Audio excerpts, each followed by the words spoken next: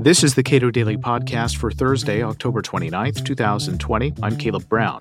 France's response to Islamist killings in that country may make the problems of violence inspired by radical Islam worse. Mustafa Akyol is a senior fellow at the Cato Institute and author of the book Islam Without Extremes. We spoke this week. What do you make of this attack in France, the response to it, and Macron's response more generally to violence in France by stating that he wants to reform the practice of Islam within France? First of all, I should say the event that initiated this latest controversy was appalling.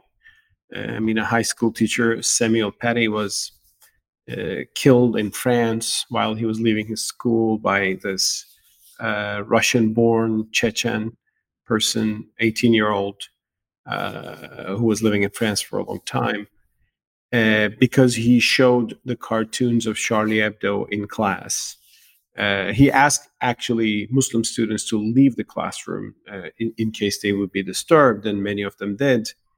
But this became an issue in school. Some parents campaigned against him, not to kill him, but as a protest and maybe get him fired. But then this more radical guy took, a mission out of this, and he went there and he killed him and he beheaded him. And I understand how this is shocking to France. More than 200 people have been killed in France, French people, in the past decade because of these controversies over cartoons of Prophet Muhammad, Charlie Hebdo. So there is a clear terroristic threat. However, how do you handle this is really important. And I think there are two sides here. One is there is clearly a fanatic strain within the Muslim world today that believes in killing people for blasphemy. And we see this in France. We see this in Pakistan also. In countries where Muslims are majority. We see this in Nigeria. And there is a doctrinal problem behind it as well. I followed what Muslim leaders are saying about this. Yasser Qadhi, one of the prominent American Muslim, conservative Muslim opinion leaders, he's a religious, leader, a cleric. He wrote on his Facebook that, we have issues here. There are blasphemy laws in Islamic jurisprudence about killing people. So, and they're not, he said, questioned, and they're not discussed enough. And most conservatives would not act on these blasphemy laws, but they are there. And some people do this on a vigilante basis. I myself have argued that these do not come from the Quran. They're just medieval jurisprudence, and this is how we should reform it. Actually, a chapter of my forthcoming book is about this.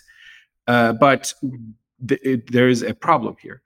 On the other hand, if you say, yes, there is this fanatic strain in Islam, we have to deal with this. I understand that. A lot of people are saying that.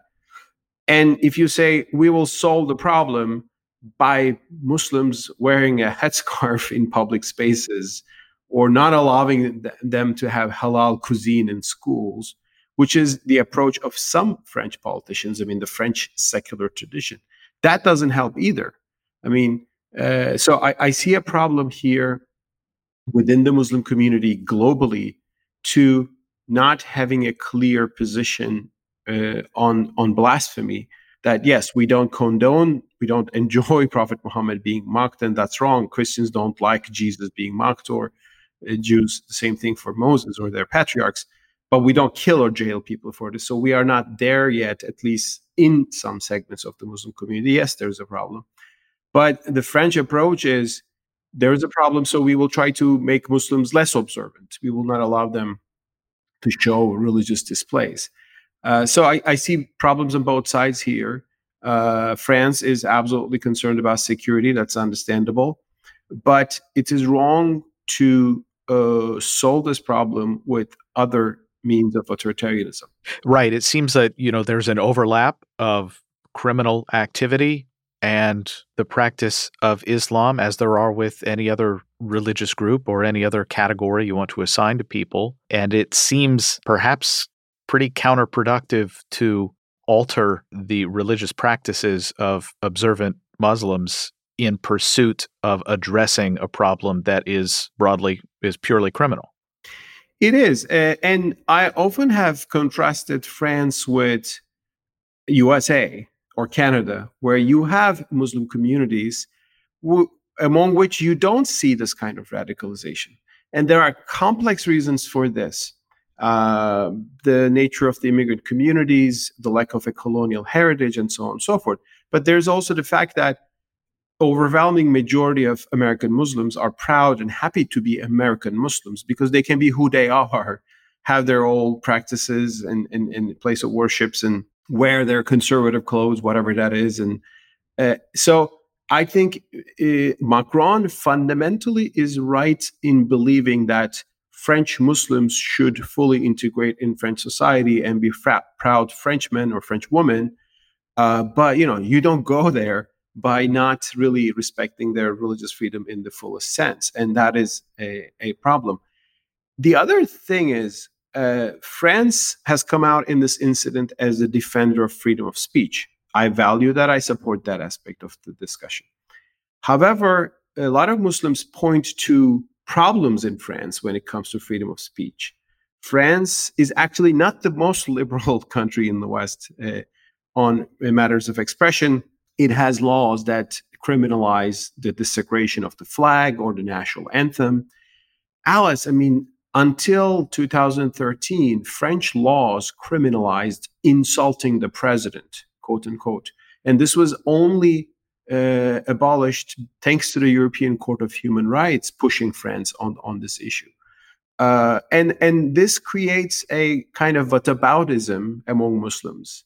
They say, oh, France is telling us that we should not do anything about cartoons of Prophet Muhammad and we should accept freedom of speech. Oh, what about this? What about Holocaust denial? What about these French laws, not allowing desecrating the flag or the national anthem? So I think we need an acceptance of freedom of speech, a broader acceptance of freedom of speech in the Muslim world. That is true. But we also need a more principled defense and acceptance of freedom of speech in the Western world as well. If you tell people you cannot disrespect the national anthem because that's sacred, but you have to respect, mockery of religion, well, those people say, sorry, for us, religion is even more sacred. And you get into this competition. Therefore, I think US standards on freedom of speech and freedom of religion honestly are better than France. And it has helped Muslims in America to integrate into the American society better. It didn't happen because there was a government effort to create enlightened Islam. But when you present a medium of freedom, people gradually see the value of that. The government of France has nonetheless decided that there is a proper role, and that makes total sense. This is brutal criminal behavior. But to the extent that they shouldn't be more stringently regulating the practice of Islam, what kind of public messaging should they be involved in, and what kind of enforcement mechanisms should they be using? There are different layers here. One is certainly a criminal layer. There are individuals, sometimes small groups, inspired by a very extreme fanatic interpretation of Islam, of the Al-Qaeda and ISIS and those groups. And this is police intelligence. You follow those people, you try to see what they're doing. If they are clearly committing a violent act, if they're preparing for it, you go and arrest them. And this is true for, white supremacists or other kind of criminals in society. There are ideological groups which may turn criminal. So this is something to watch. But then there is a broader issue of, do Muslims living in the West accept the rules of Western liberal democracy? And that is an important discussion. It's true that there are Muslims living in the West who actually do not accept the basic rules of liberal democracy, that is freedom of speech and religion. And there needs to be a discussion in the Muslim community. And calling for that is also legitimate. And that's what I'm working on, honestly. However, to think that the government will somehow orchestrate this is too ambitious for any government, and it can be counterproductive. Second, to dictate certain limitations on legitimate religious practice makes it much harder. I mean, I've been arguing in Muslim communities around the world for 2 decades at least for a free society. And you know what's the most common objection I get? I mean, I gave conferences in Malaysia saying that we should accept liberalism, in the classical sense. The common response is, what liberalism are you talking about? Is it the liberalism that bans our headscarf in France? Then I have to say, no, no, actually, France is not a good example here. And, French interpretation of laïcité, or separation of church and state, secularism, isn't actually ideal. So they're going too far about that. So I'm worried that France might double down on its practices of laïcité, going after Muslim women for wearing burkini on a beach, which is a conservative, while covering swimsuit, or not allowing them to appear in public places with headscarves. And a lot of Muslims will be drawn to choose between a liberal democracy and a conservative interpretation of the faith. Whereas you should be able to invite them to be fully French people, to be full members of a free society, but as who they are, accepting the bare minimums, of course, of not killing people or not trying to silence people by force. But this is looking like a vicious cycle. And of course, a lot of politicians have entered the scene. Turkey's President Recep Erdogan, Pakistani PM, and they are now calling for a boycott against France, and it's becoming very political. And I think it is serving those politicians in their respective countries. But whether it's serving the idea of coexistence in a free society, I'm doubtful about that.